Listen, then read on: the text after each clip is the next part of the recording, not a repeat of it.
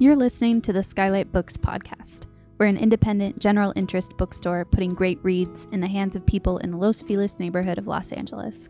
Hosted by resident Skylighters, we're here to bring you new and exciting author conversations, group reads, and bookseller chats. Happy listening. Hello, my beautiful listeners. Welcome to Skylit. This is the Skylight Books podcast, and I'm your host, Lance Morgan. Today, I'm so excited to have Sina Grace to talk about his new graphic novel, Rockstar and Softboy. Sina Grace is a writer and artist living in Los Angeles, best known for a prolific library of work that balances slice of life, blockbuster action, and everything in between. His groundbreaking Iceman series at Marvel Comics paved the way for Grace to work on all of his favorites: Jughead's Time Police for Archie, Wonder Woman for DC, Go-Go Power Rangers for Boom Studios, and The Haunted Mansion for Disney IDW. He is currently promoting Getting It Together and Rockstar and Softboy at Image Comics, and a Gotham Girl series of backups in Detective Comics at DC. Sina, what's up? Hi, oh my God, so glad to be here. This is actually a big deal. Really? I'm a long time Skylight customer, and it's very recent that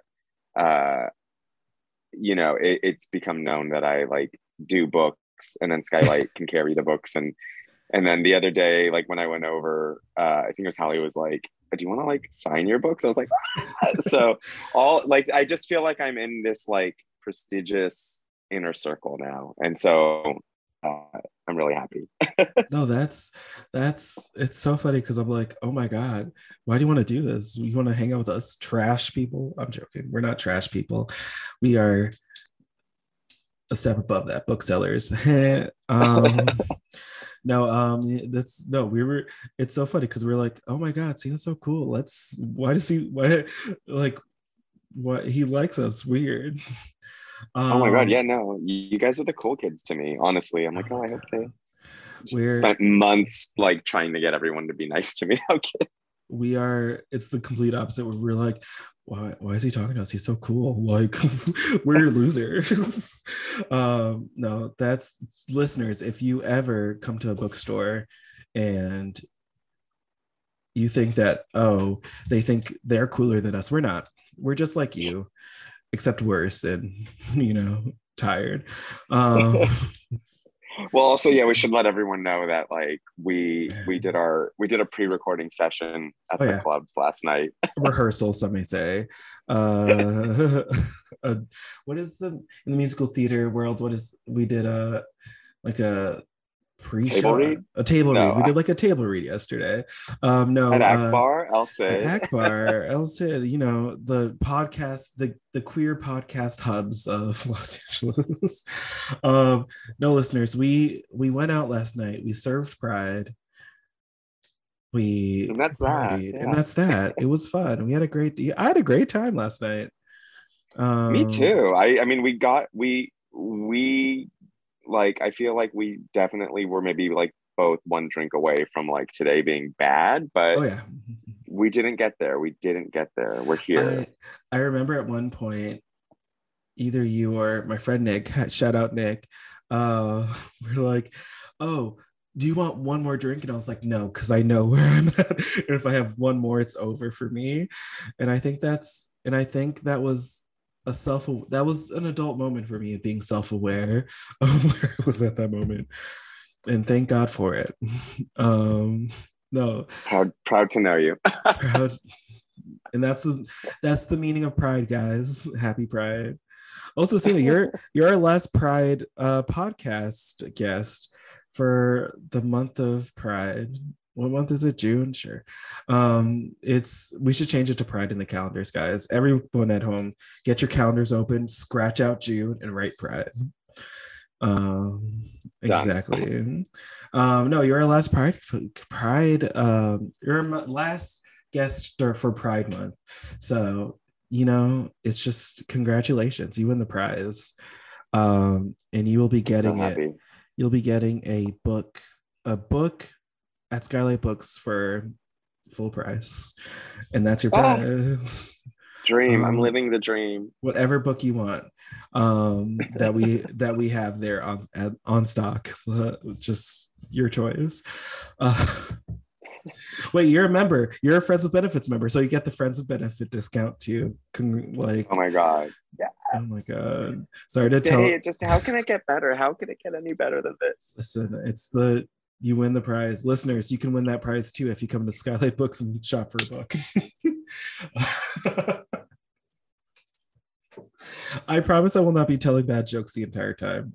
Probably. So, Sina, you have a reading for us from your graphic novel. And guys, this is such a treat because he's reading from a graphic novel on a podcast. There's a visual component, there's a literature component, there's a audio component, all three senses. And you do not get the visual component. So I'm reading from my book, Rockstar and Softboy, and this is kind of like a text-heavy portion. At the beginning of the book, there's a little 2-page spread that explains how these two characters met. They're BFFs, and they live in sort of like a kind of like high energy, not quite our world. Like there's like witches and zombies and yada yada, but then they're also, going to like Akbar and having a drink. So it's just kind of like I threw everything in the pot and had a blast with it. But yeah, I'll read this to you because luckily the pictures don't add much beyond the vibes. Anyway, here we go. How Rockstar and Softboy met. Many moons ago, Rockstar ended up at a lackluster ABBA tribute show because he thought the Benny was hot. To the corner of his eye, he saw Softboy at the bar alone, wearing a handmade Voyage shirt. Voyage is the kind of meh, but very glad it exists ABBA reunion album. Rockstar loved that someone else appreciated the custody battle disco banger, Keep an Eye on Dan, as much as him. And so this is where the visual comes in. Softboy has on his shirt, it's just very clearly handwritten, Kept an Eye on Dan. Anyway, so for ABBA fans, that's for you. No, I saw it and I was like, this is for me. This is where I find my people in real life. So anyway, Rockstar loved that someone else appreciated the custody battle disco banger, Keep an Eye on Dan, as much as him. So much so that he decided to take a chance on a stranger at a gig and strike up a conversation. The pair became inseparable ever since. They did everything together, even volunteering to rid the city of its pesky Tibetan Torgal demon infestation. Rockstar and Softboy weren't just supportive, they made each other better. So here we are today with two best friends living together in Hollyweird, making dreams come true on Feverish Boulevard. They spend their days nourishing one another's creativity, Softboy helping Rockstar come up with witty lyrics to songs, and Rockstar being a sounding board for various games Softboy is working on. While they don't necessarily agree on everything, Rockstar will never watch an anime, but takes up too much shelf space with his manga collection. Their situation as roommates and best friends is as perfect as anyone could ever hope for, ever. And then what's really cute is you turn the page and the origin story is actually framed on their walls, and then a one night stand is looking at it. He says, "Huh, informative." So that's how I got away with like an exposition dump as a storyteller. I mean, it was, a great, what's the word I'm looking for? It was a great intro to the characters. I mean, any ABBA reference is perfect. What else do I need to say other than perfect there? And also I love the Romy and Michelle picture that's there too. Because I'm just like, is that them? Is it Romy and Michelle or is it them? Who can say? That's up for interpretation. And that's sort of the whole, like, the genesis of the book. That might even be a question you're going to ask, but like this book is very much inspired by my friendship with comic book writer Josh Trujillo. And there's a whole like, and if you want me to talk about it, like this whole book is created because of spite. We were in a competition together and some stuff went down and this book came out of it. But I also got kind of sick of projecting my queer male friendships onto like cis girl buddy movies, you know, or like, you know, like Abby and Alana, Romeo and Michelle, and it just sort of was like, I don't really, there aren't quite that many like iconic best gay friend duos out there. Like even if you think of like Will and Jack and Will and Grace, like they're not like friendly, they're catty. Like they show like, you know, there's always like, you know, one episode a season where, you know, Jack does something like kind of selfless, but it's not the same, and it's also 20 years old. Like I think, you know, we need a little update, and I also just sort of wanted to create that space and, you know, take whatever little power I have and like use it to make something I want to read. And I mean, this is something that I feel like there was that level of authenticity. I hate using that word sometimes. There was affection in it that I felt very it came out of the page very strongly in a way that I was just like, oh yeah, they are an odd couple. It reminded me of the friendship in like Grace and Frankie, where I'm just like, oh, they are a show I love. Please bring it back. Hashtag bring back Grace and Frankie. Start it, guys.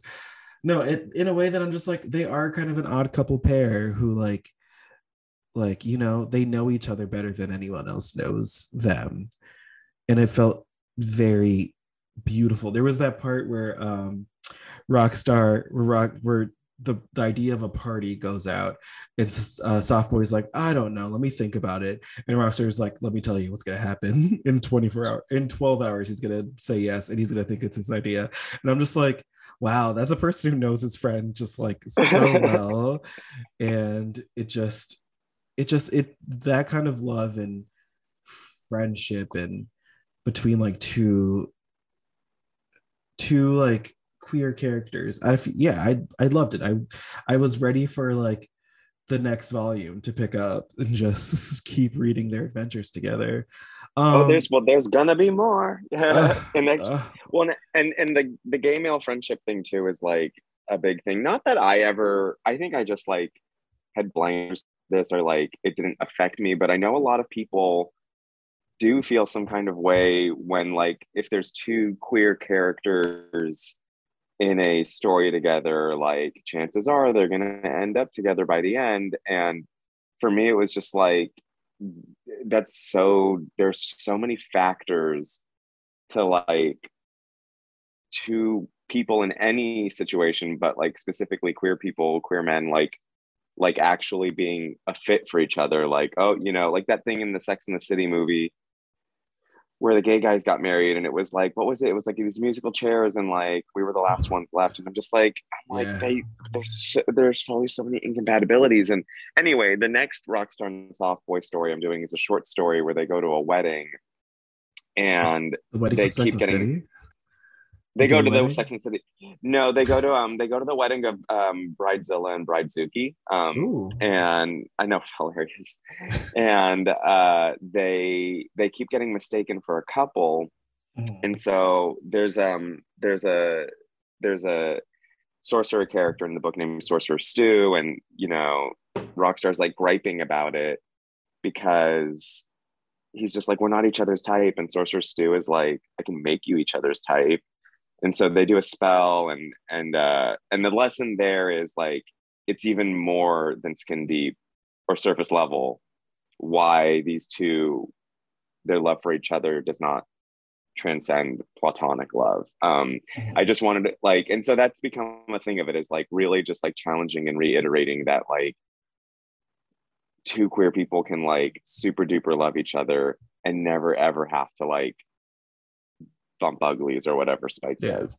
But anyway, yeah, so that's, yeah. I mean, that's like something, even you were saying Will and Grace, they like, I feel like there's always that like underlying thing in it where like Jack really wants to be with Will or something like that. There was always that in the show where like, and I mean, it's always the I feel like I've never truly seen a platonic gay friendship, which is something that I feel like is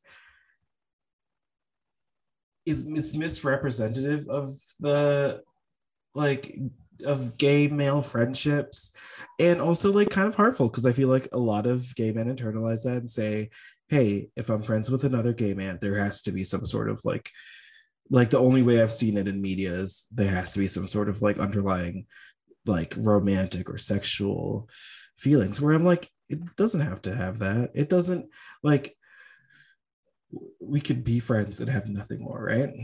And that's just as beautiful. And I mean, it's friendship is good. Let's be friends, guys. Let's be friends. No more. All right, I'm outlawing sex. I'm outlawing romance. Only friendship until I get both things, and then we can bring it back. I'm joking. I'm joking. I'm joking, guys. Do not come at me with any romance or sexual propositions. I beg you. This is to my listeners. I just no. love letting you talk through that. That was like, Please stop me at any time. Mick, this is for my editor, Mick. You can cut that out if you want to. Please do, or don't. Keep it a surprise. Back to Rockstar and Soft Boy. I was about to say Rock Boy and Soft Star, which Multiverse of Madness. The Multiverse of Madness. You could do a Freaky Friday situation with them. I would love to see a Freaky Friday situation with them. But their characters are so, I love their characters. I love both of their characters. And I told you before we started this, I see myself as a soft boy for sure, even though I am a Leo like Rockstar is. Like how was it writing these two opposites in a lot of ways, like putting yourself in both perspectives, and like, you know, I'm guessing you see yourself as one more than the other.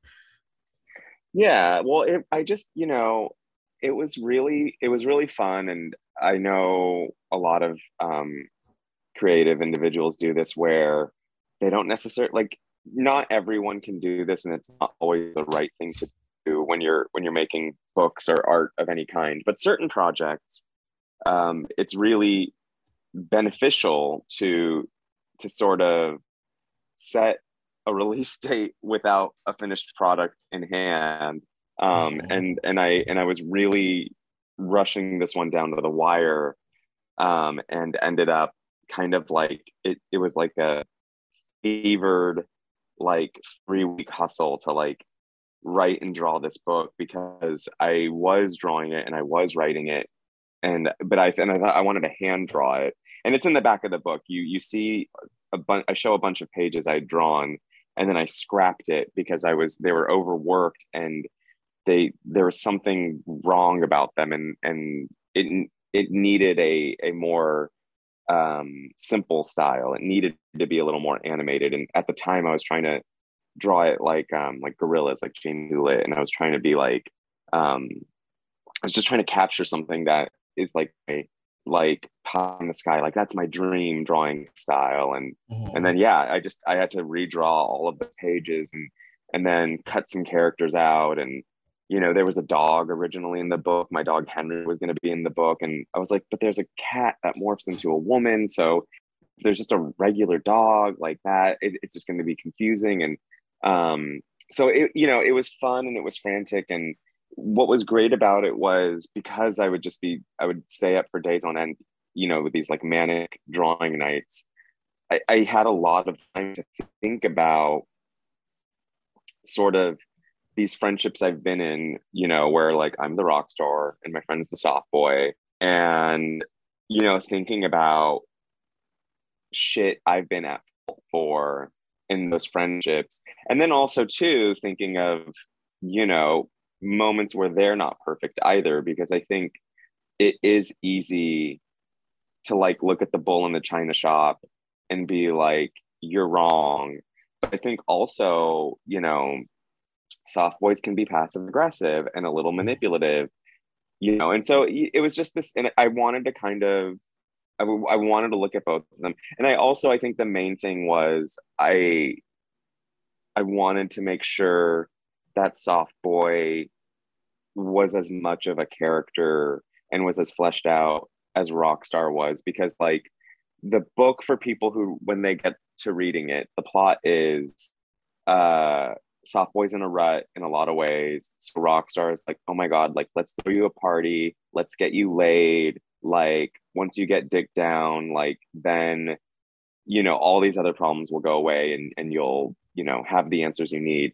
And the party, even though it's kind of like there is a little blatant selfishness in Rockstar's POV, like, he just kind of goes one selfish decision too far and unleashes this mythical creature called the party animal, and the party animal really, really messes things up. And so then, you know, they have a huge friend fight and some old shit comes out, and, you know, that's all I'll say for now. But yeah, I was just, you know, like, I wanted to make sure that in that there was also an arc for Soft Boy, and like there was stuff for him to bring to the table, and then also that the solution came from both of them, and that the whole thing, I love that you said the word affection, because I do think like that was always my anchor, or like my compass when I was doing this, is just like making sure that queer friend love was the solution to every problem in the book. So, you know, it was like making sure that sort of was like, you know, like I was like, oh wait, but how did they do this, or where do they go with that? And it was just like, okay, think of it always under the compass of, or, you know, looking at the compass and being guided by that. It also reminds me, I mean, it reminds me of something you said last night that you told me to record because you didn't want to forget it. And I have it. Do you mind if I play it? Oh my God, I kind of don't remember. So yeah, please. Okay. All right. I'm going to play it, and I'm going to put it in the mic so listeners, you can hear it. And I hope it comes through clearly. Ready. If there are fewer suggestions and more statements, there will be less queer, like, quandaries. Oh, that's some drunk talk. That I don't even know what that means, but I was so proud of myself. I could hear it. Fewer suggestions, and why did I don't know. Fewer suggestions and more statements, in the sense, like, I listened to it earlier too. I was showing my I saw one of my other books seller friends, Emily, shout out Emily, and I showed her the video. I was like, we took this video, let me see what it says. I forgot, but we were talking in the concept in the context of your X-Men stories that you've written, and how like the allegory of X-Men is just the X-Men's the metaphor on like othered people, and how like how I felt like the Marauders in your Iceman, one of your Iceman runs. I can't speak today. I can do this. It's just like, it's a metaphor for like the trans non-binary community being ousted by a lot of the more cis gay men community, or just cis queer community.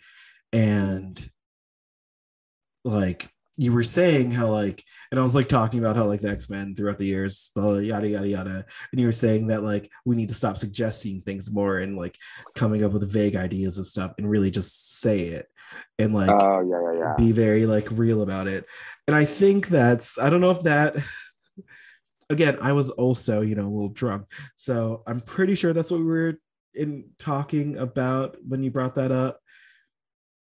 And another shout out to Emily, she was like, oh yeah, that's the same thing they were doing with like the new season of Stranger Things, with the character of Will being like, is he gay? Who knows? We never know.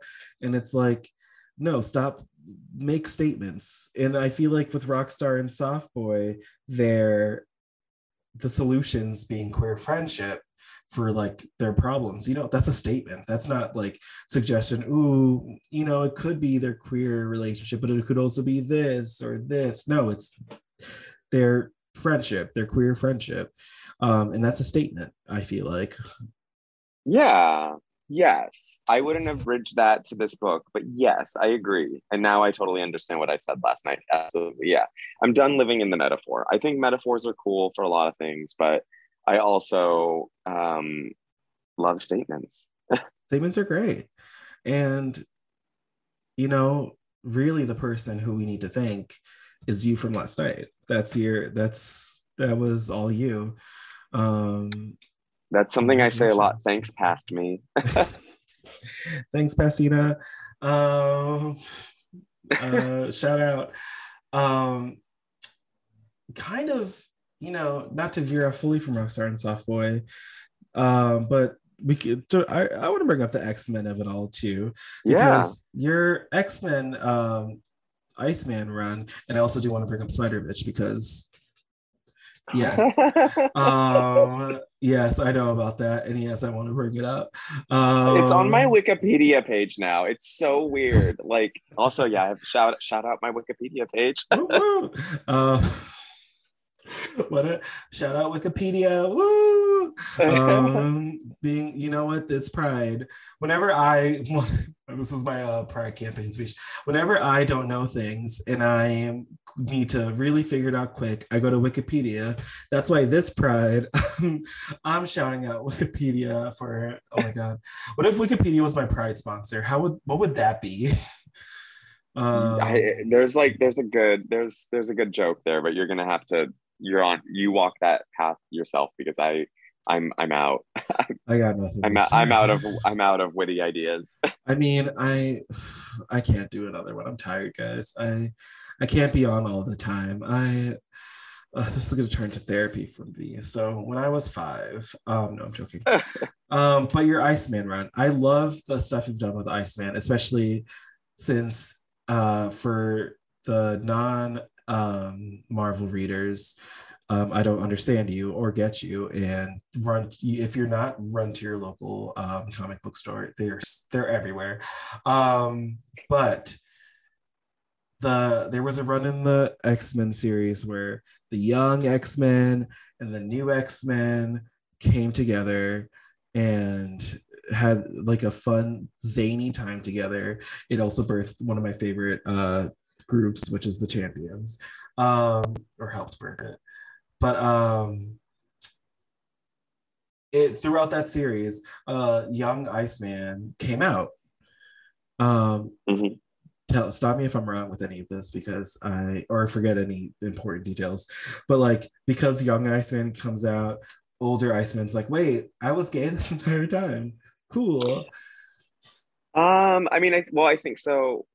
As I remember it going down, basically, yeah, there are time displaced young X-Men in the present day of our like current X-Men, and so the current X-Men are all in their late 20s, early 30s, and Jean Grey like reads Bobby Drake's mind, and she's like, "You're gay," and he's like, "No, maybe I'm bi," and she's like, "No, you're gay."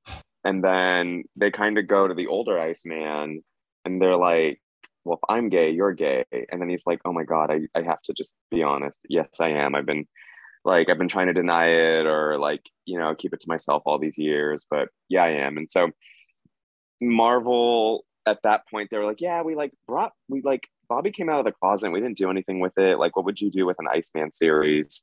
And I didn't really realize I was like properly pitching. And so I just like kind of thought about, dudes I dated who came out like in their late 20s, early 30s. And I also thought a lot about like comedians, like stand-up comics, and just sort of like, people who make funny for a living. They're usually the most anguished people inside. They usually have the most pain. And they just hide in plain sight, and they hide in plain sight. Sorry, I had to do that. I hate Me Too. Don't worry. But at any rate, I wouldn't have stopped. We're moving. You. No, I thank you. But and so I just kind of said that. I was like, yeah, he's just sort of, like the guy who's in the most pain, like, is the one doing the most dancing, and he's been this funny guy for years, and yeah, he now has to deal with it and confront it and take it on. And they were like, "Cool, you got the series." And I was like, "Wait, what?" So so I did that, and the book was a weird time at Marvel, and a weird sort of just process, because they didn't quite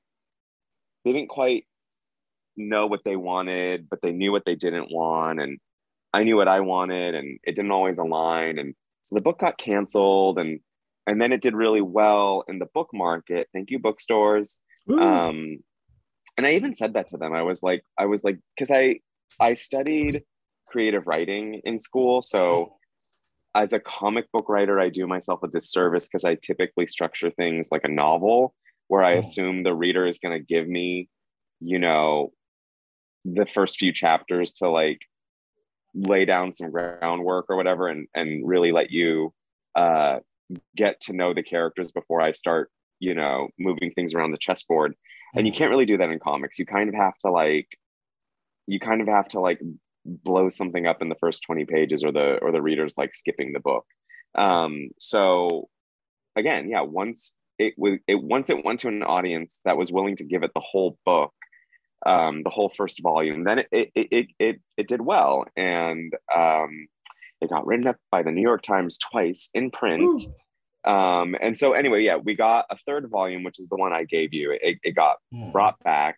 And at that point I had a little more confidence in myself, and I kind of advocated for stories that I wanted to tell. And I think what was important to me at that time, because one of the best bits of advice I did get from an editor was like, I had my heart set on sort of, you know, trying to find a love story for Bobby Drake. And the editor was like, everyone wants to do that and everyone can do that. Like, you should be thinking about like a bigger story that speaks to like what, you know, like we're in our community, like what we're actually going through and what we're actually thinking about. Like, that's going to be more impactful than like you shipping Bobby with somebody. And so from there, I really thought about that and sat with that. And once I got through the assignment of like, he's got to come out to his parents, he's got to learn to accept himself,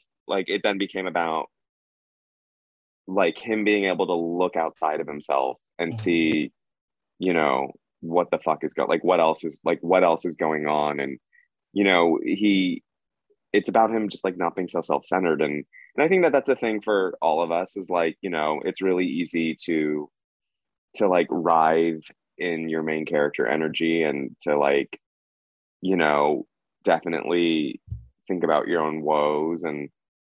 But I don't know. Anyway, yeah. So it became about that. And I really wanted to expand sort of like the queer cast, the overt out, you know, statement queer cast in the books. And I wanted to repair some relationships, you know, because again, like Jean Grey had outed him. And then for any X-Men fans too, there was this really, really rich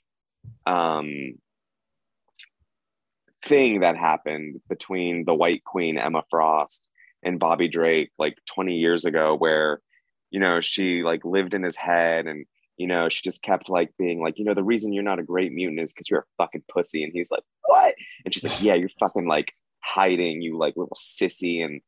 And I got to come back to that because her brother, oh God, I always forget this. What's it called when you go to like camp to like pray the gay away? Conditioning conversion therapy? Yeah. Yeah. Her brother, Christian Frost, was one of the first out gay characters in the X-Men universe. And he has so much trauma from, you know, conversion therapy and an abusive dad. And so I got to like bring him in and have this moment between Bobby and this like stone cold asshole, you know, Emma Frost. And, you know, he was just like, you're in my head. How come you didn't out me? And she was like, just like, I'm evil. Like I want to like take over the world, not like air your dirty laundry. Like, that's ridiculous. Like, you know, and that's like, but it's also her thing of compassion of just like, because I understand what this is for you. Like, I'd rather like kill you in a fight than like out you. You know what I mean? Yeah. And it was just a really cool moment, and I was really glad to be the one to do that. You know what I mean? And to like be the one to have them have that conversation. So yeah, that came out, and I was really happy with it. And now I'm just talking, but like, yeah, then Marvel and I had some like beef about the drag queen character I created. And then also this character Madden in the book is like, and I hate this, like Madden is so clearly non-binary, and Marvel would not let me use a they them like would not let me throw just a single them at one point or a single they, like just one, just to get that one, like just to have it in the gosh darn book. And so after those two experiences, I was like, I don't know, I don't like this. I don't like working for you people. Like, I just, it's that thing of you, like, I tried so hard to have these people like me and they never did. And, it just was like, I don't want to keep doing this. I don't want to keep like, I don't know. So I sort of like, said some stuff on the internet about them to make absolutely sure I would never work for them again. But, accountability is huge, right. Accountability over entertainment. And that's like, I mean, that's admirable. And because I feel like not a lot of creators would walk away from Marvel in that public a way too. And I mean, they are powerful to say the least. And also to like, I mean, to get that last word in, to be like, oh, I am going to go back into Bobby's past, and like, because I feel like those things that you revisited were like not mistakes, what's the word I'm looking for, were like ways that they let the character down, that you were also trying to like, have him come to terms with, or have the characters come to terms with. I mean, Jean Grey really girl bossed him. She really said, hey, F word, F slur. And I'm just like, Jean, oh, she's so annoying. But also, yeah, she's a little Meg Stalter. She's a little like, hi gay. She really is, isn't she? That is Jean. Where Emma Frost is like, this bitch again. Like, I mean, Emma Frost time and time again has proven to me that she is a superior character than Jean Grey. But like, who said that? It wasn't me. No, I'm that is a tweet though. Jean Grey's Meg Stalter. So hold on, there we go. I just had to like text that to myself. No, okay, yeah. That is true. That is true. And Marvel, cast Meg Stalter as your next Jean Grey. I want to see it. The audience wants to see it. She would be a great Jean Grey. She would bring something I feel like Jean Grey's been lacking. And like, yeah, Jean Grey's real fucking like Blake Lively, like just like sort of so vanilla bland. My favorite thing that the fans, I think the fans and the X-Men fans they're all queer. Oh, we're all queer. Like even the fanboys who were like, no, I want my Wolverine, I want to see this way. I'm like, yeah, because that's queer. Like you just want to. I can go into it all day, but like even the throuple between Wolverine, Jean Grey, and Scott is really, the fans are like, we really want Wolverine and Scott. In Jean Grey's, I guess, there, but like it's really about Logan and Scott, finally burying the hatchet, because they've had so much sexual chemistry with each other throughout the years. And I mean, let's do it, guys. And I think Meg Stalter will be great in that role to bring them together. But also, I feel that. Yeah. Meg Stalter would be like, it'd be like, yes, let's go, let's do this. Logan's kiss Scott, get into it. She would just like orchestrate the entire thing. Marvel, like, I know you and Cena have a lot of history, but I am willing to come in and, really chaotically, introduce some ideas. So hit me up. They wouldn't do that. I would be fired within a day. No, I mean, your Iceman stuff. One, thank you for also bringing back Spider-Man and his amazing friends, kind of that trio, because that was a very important part of my childhood, and it was also devastating to watch them die in the Spider-Verse series. It was like a thing where I was like, oh my god, did they die? Did they kill Spider-Man's amazing friends? What? And then I saw this, I was like, thank God, there's still hope. No, thank you for that. But like, I just to see Bobby be like a young queer mutant, just like to like, and also being accountable for like how the X-Men treat other mutants too. It was felt refreshing because the X-Men kind of are, I mean, recently they've done kind of a better job with it, but like, yeah, they are very inclusionary. They are very, we are the gold standard of mutants. And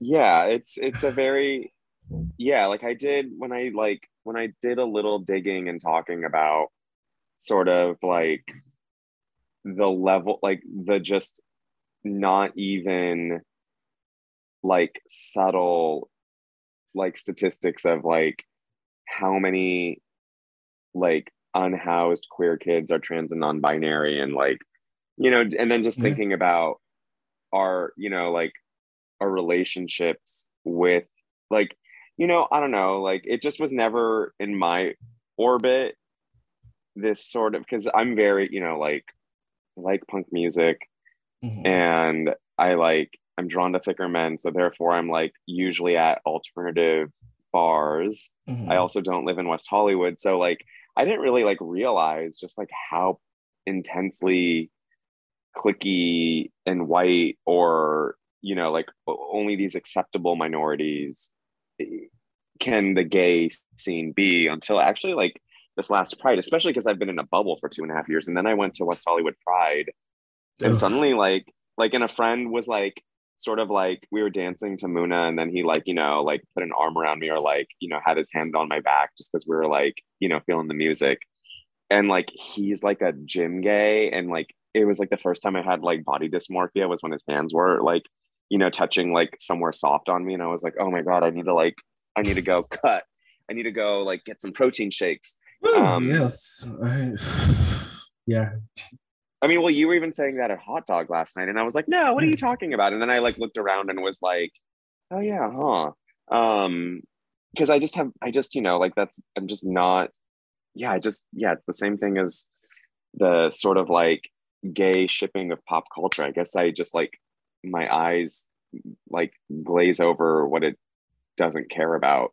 But at any rate, yeah. So just talking about that was important to me, and letting that be a metaphor was fine. You know what I mean? Like, as if everything else is a statement, then you can kind of really have fun with the metaphor and make it so people who aren't in our scenes or having our dialogues can also project their issues or their versions of that stuff onto it. So it's my favorite volume, and I'm a little angry now with myself that I campaigned so hard to have it be a number 3. They were going to have it just be a new volume 1 for the bookshelves. And at the time I was fighting, because I was like, this is a book market book. Like, you don't see Harry Potter going like 1, 2, 3, 1, 2, 3, 4, like I was like, people are going to have this on a shelf. And like I was right, but there is a part of me that's like, it is really hard for me to then just tell someone like, oh, you don't even need the first 2 volumes, just go buy volume 3. Like, people get uncomfortable doing that because they think they're missing some story. And like, listeners, as a person who read 3, it is really like, there's so much great in it. I was gonna say good, but like it's great. There's so much greatness in it that like, go pick it up right now. Go clicking in your heels. I'm assuming all of the listeners that listen to this podcast and love X-Men have heels, the intersectionality there. Go put on your stilettos, and I want to hear clicking to the local comic book store, and to buy Iceman, the 2019, right? Or 17?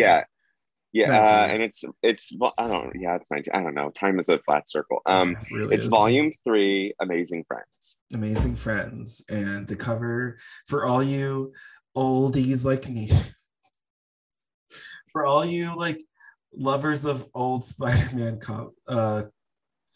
cartoons, you will love the cover because it is it is Scott amazing. Forbes did such a good job on that cover. Oh my god! And It's even such a good even cover. the art in that book, we had Nate Stockman drawing it, and he and I were really aligned. Like he was like, that book had like I think 4 or 5 artists at the end of the day, and Nate was the only one that really understood that like for as many emotional beats as there were, like drama beats, there had to be humor, and he was probably the best at capturing the humorous moments in the series. That I mean, Bobby, I mean, one thing about Bobby for me, he's always been the Spider-Man of the X-Men. Does that make sense? Yeah. Yeah, he kind of is. He's very he's very funny. Quippy. Yeah. Yeah. I love a quippy superhero. So yeah, go check it out. It's great.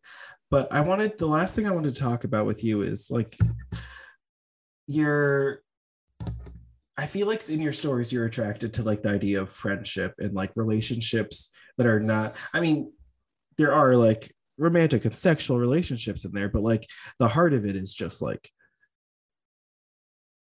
intimacy in all types of way. And I mean, the two I'm really like, I mean, Rockstar and Softboy, as we said, has that so much. And even getting it together, which you worked on, I feel like there's just a lot of family in it. There's like a lot of ideas of like what a family can look like past. And Rockstar and Softboy, I love the larger cast of it too. Like Meow Meow was great. The I pronounced that right? Meow. Yeah, you did great. You did great. That's how my French brother-in-law referred to our family cat Amelia, because we'd call her Meow Meow, and then that's how he would spell it. Meow. No, I was just like, who is she? I want her story. So if you ever want to spin off story, no, I'll send you the Legend of Meow Meow. It's I made a little zine that says her story. I'm sending it to you. Oh my god, yes, please, I cannot wait to tell you. Legend it's so weird. She is she's just, I love her, where she's just like, oh, I'm a cat now, I have cat things to do, bye. She just transforms and leaves them. I'm just like, oh, she's cool. Is she like a familiar for them? Because I was just like, she has a very like Salem vibe from Sabrina the Teenage Witch. And I don't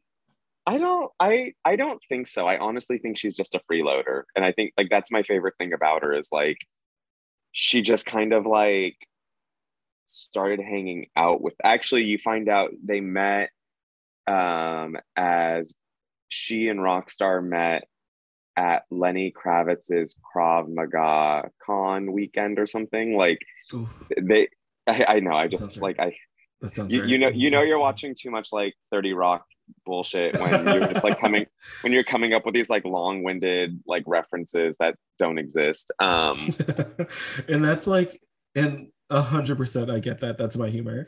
That's like, the other day someone was like, oh, I just feel like I'm pronouncing this word wrong, and they said, and I just looked at them and go, is it ham? Someone was just like, please. They were like, what? And I was like, I have to walk away right now. This is not like, you've embarrassed yourself in a way that hurts me. No, sorry, that's my 30 Rock. That's my only 30 Rock reference this episode, guys. I'm sorry. I'm not going to go into why Muffin Top is the best song ever made. Nope, not today. You can subscribe to the Patreon, where I'll give you a 3-hour explanation on that. But yeah, Meow Meow. Please send me that scene. That sounds like so much fun. And she is the icon. She is the moment.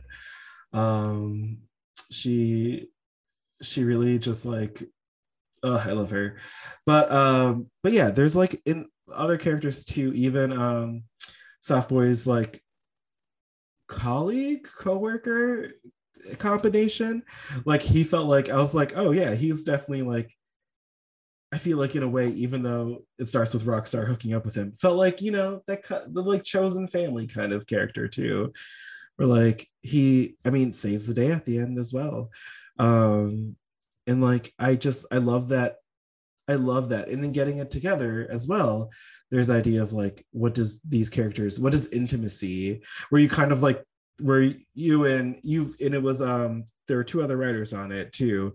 Oh no, just me and this guy Omar. And then Oh, but Jenny D Fine handled 90% of the art chores, and I handled flashbacks and then like a gotcha. standalone last chapter. Yeah. Um But it's but yeah, I sorry, I'm gonna just cut you off because no, you cut told me me I off. could. Yes. I just am really, well, I love people. Like I love people, and I love kind of like learning about the best of us, like the things that make us wonderful, and I like to shine a light on that. And and that's how that's kind of like how you understand darkness, is by you know truly understanding like beauty and light. And so I just try to I try to shine a light on like what we owe each other. And I'm obviously just processing my own life and answering my own questions with these books. And I think I'm at a point where some of my friendships are really important and meaningful, and they go away so quickly if the wrong thing happens, or and or they don't, or you go through really tough chapters and you figure it out. And um I guess, yeah, I just like, even if I was tasked with writing like, hey, like, you got to write the next Infinity War, I think I would still just be focusing on how the characters feel about the Mhm. Infinity War rather than them like fighting things. I think I always just come back to like exploring people, and trying to find them. And Alan Moore had said something somewhere in an interview about how he did like a signing back when he still did signings, like in a really sort of backwoodsy part of America. And some kind of like rednecky looking dudes came up to him, and this was around his like Swamp Thing, and they like really loved it. And they, he was worried that he was going to get flack or something, but at the end of the day, he's just like, I write every character as if I love them. You know what I mean? Like, Right. you have, and so that's the way you can kind of get some meaningful stories, is like loving even the like shitbag side characters. Mhm. That's at least what I try to do. I mean, I felt that even like those, even the characters at the party in Rockstar and Soft Boy, um, felt like, yeah, I was just like, oh, each one of them I would invest time into. I would, the witch who brought the amulet from Beyonce's Coachella, which like, of course, that I was like, would there be a party demon? And I feel like, who's more powerful, the party is it the party monster or the party demon? Party monster. Party animal. Party animal. I got party right. The party animal or Beyonce at Coachella? Who's more powerful? And I Oh, mean, Beyonce. yeah, it's Beyonce. It's Beyonce. And like, I would love to see that fight. I mean, if you're going to write it, I'm shooting. This is a free idea. Um, I know, but even though she's a public figure, I still feel like her ass would like cease and desist me so quick. but isn't that worth it? That's a free Beyonce autograph. Um, It's more like whoever her lawyers are, but yeah, I would still just to even have her lawyer's autograph in a PDF. and Um, that's how lucky to be that person. uh no, that'd be, I would, if honestly, if you were like, I'm going to court with this just to see Beyonce, like um that's you're that's like a new level. She'd just be like, "No, we're settling. No, we're settling." I'd be like, no, "No, come on, let's go." no, we're going to court. You're gonna have your Legally Blonde moment with Beyonce at the other side of it. You get to tell Beyonce, did you it's like, interesting that you were in the showers after you just got a perm. And that's how you win the case. And then you get to perform on Coachella with Beyonce. um That's how manifesting. I'm really manifesting. My therapist would be so proud of me. Um, but no, like there was stuff like that character, the the zombies showing up early was so funny. There was just like, there were things that I was like, oh, these are not, these are, I want to live in this world. I want to live in this world, and I kind of do. And you paint a great LA picture. Even in the Iceman stuff, I was like, is this New York, or is this like kind of an LA? Like the underground marauders kind of felt like a, the LA like outcasts that exist in the city, and that people Oh yeah, are, those were definitely like my like Echo Park like gutter trash friends. No, I'm kidding. yeah, and they need to be called out, and we should name them. The list will be on my Patreon. Subscribe. No, if there is an LA, there is also, I love your LA vibes. Like you feel like a LA writer in a way that, a lot of LA, there's, who am I trying to, like, Eve Babbitts in a way. You might be would you call yourself the Eve Babbitts of the graphic novel LA scene? Shit, yeah. I mean, I've slept with as many people. Oh my God. No, Please make I it a haven't. contest between you and Eve. I mean, I'll Well, get a she's Ouija dead, board. so now I can. Yeah, unless her ghost is fucking like getting some Me Too action and like ghost raping. I can definitely catch up to her fast.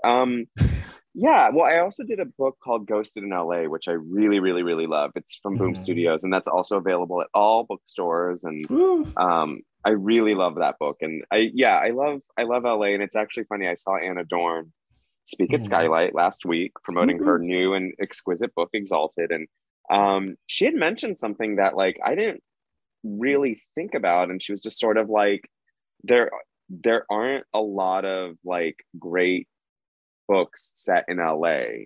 And I at first I was like, no. And then I thought about it and I was like, yeah, I guess movies and TV shows take place in LA, but books don't really get that. And I haven't been, that hasn't been like an active part of my journey, but now that you say it, I guess it's there, like I think I remember when I did Ghosted in LA, like the editor-in-chief there or something was just like, I am so excited to see Los Angeles like through your POV. And it was really great. And I learned something really beautiful. Like I was like, well, what makes LA different than other cities besides the obvious like joke of like traffic and the great weather? And I was like, oh, well, because like the film industry is right here, the arts community really thrives. And the whole book is about this young girl who's living in a apartment complex full of ghosts, like coming into her own and figuring out who she is outside of like the jurisdiction of her parents or the pressures of like her ex-boyfriend. And she learns that she like kind of loves animation, and she wants to be in animation. And so the whole book is like peppered with her seeing like femmes thriving in different art communities. Like I had Jamie and Caitlin from the Bechdel cast in the book, and they even wrote their dialogue. Like, and then I have her go to a concert to see Rosie Tucker play, and then there's someone else that she sees. She sees Vico Ortiz do drag, and it was great because these are all real people, and we just they were all super cool. They signed the release, and so I got to put real tangible examples of these folks like really making art on their terms, and then that allowed this character to be like, oh yeah, and that's an LA thing, right? Like I just went to Santa Barbara for a day. There's like no art scene there. Like it is tiny, and it is not I don't want to be mean. It is not it's just not, it's not expanding the dialogue, I would say. Like I would think, they're doing good work up there, and they all actually, there's like a lot of love for like the tradition of screen printing up there. But I would say that like it's different here. You know what I mean? Because it's competitive, it's there's a lot of community, and because of the animation of it all, like it's quick. Like people are doing really interesting quick art here, that you don't get everywhere else. Ooh, and that's so true. And that's so beautiful. I mean, what a beautiful LA picture to paint. I know some poor idiot is going to be listening to this in like Missoula, Montana, and be like, oh my God, that sounds great. And then they're going to come here and be like, oh, this sucks.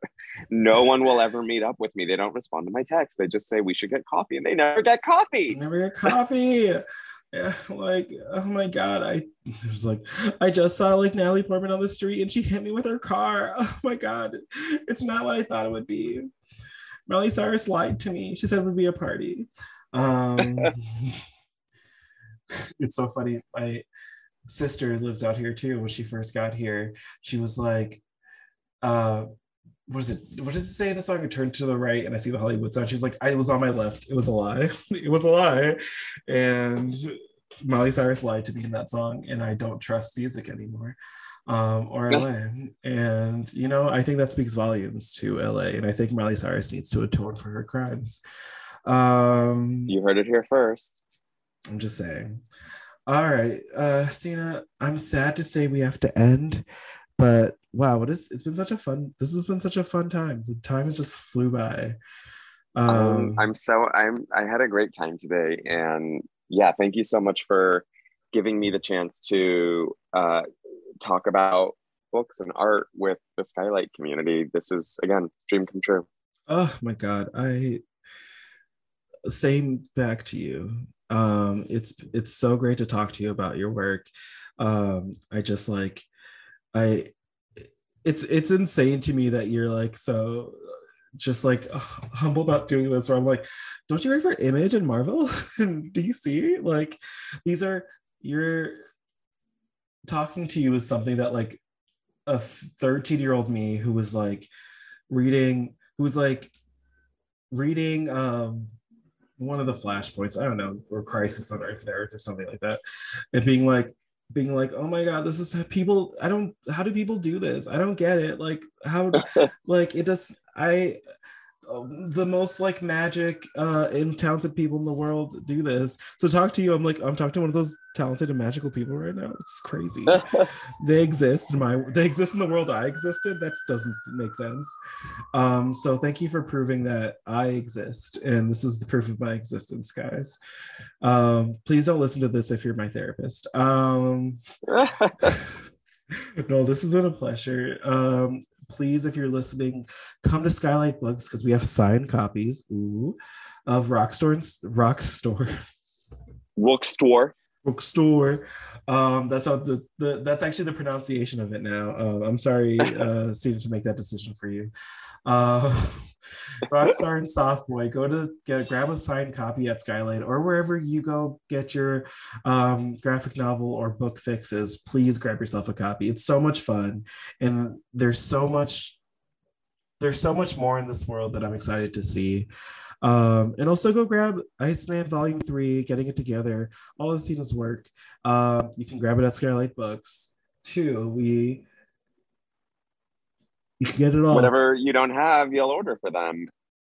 And that's at the convenient price of full price. At the convenient price of full price. You heard it here first. We're actually running a sale where if you buy a book, you pay full price for it. Starting now. What a deal. What a steal. So do you have any last words you'd like to say to our listeners and the Skylight community that you are also a part of?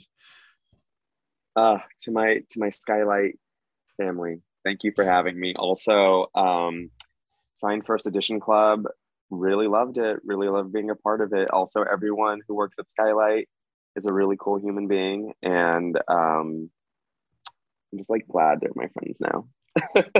You've heard it first. We're friends, and that's on record. So legally, you can't take that back. Or else I'll see you in court and represented by Beyonce. As you didn't know this, but she's a lawyer now.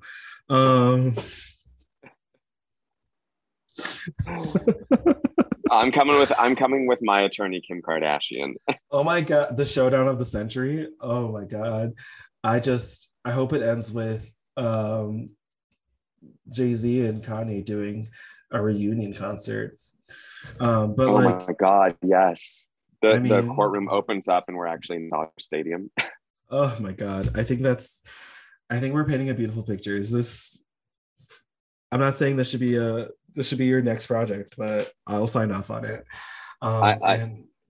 You're like, I'm not saying we're unhinged, but we're unhinged. And if Kim Kardashian and Beyonce want to come sue us, you know where to find us. I'm representing myself. God, I'm going to jail. I'm going to jail. Thank you again, listeners, for coming in. If this is your first time listening, thank you so much. Listen to our past episodes. We've had some great guests. And if you've listened before, thank you for coming back. Hopefully you'll come back again after listening to this episode. I'm so sorry, guys. No, this has been a great episode, and you all have a great and beautiful rest of your day. I love you all, and see you soon. Thank you for listening to the Skylight Books podcast series. Please don't forget to visit our website at skylightbooks.com and make sure to follow us on Twitter and Instagram. Also, don't forget to subscribe to this podcast for more author talks and bookseller conversations. You can find us on Podbean, iTunes, and Spotify. Stay safe and healthy, and we hope to see you back in our store soon.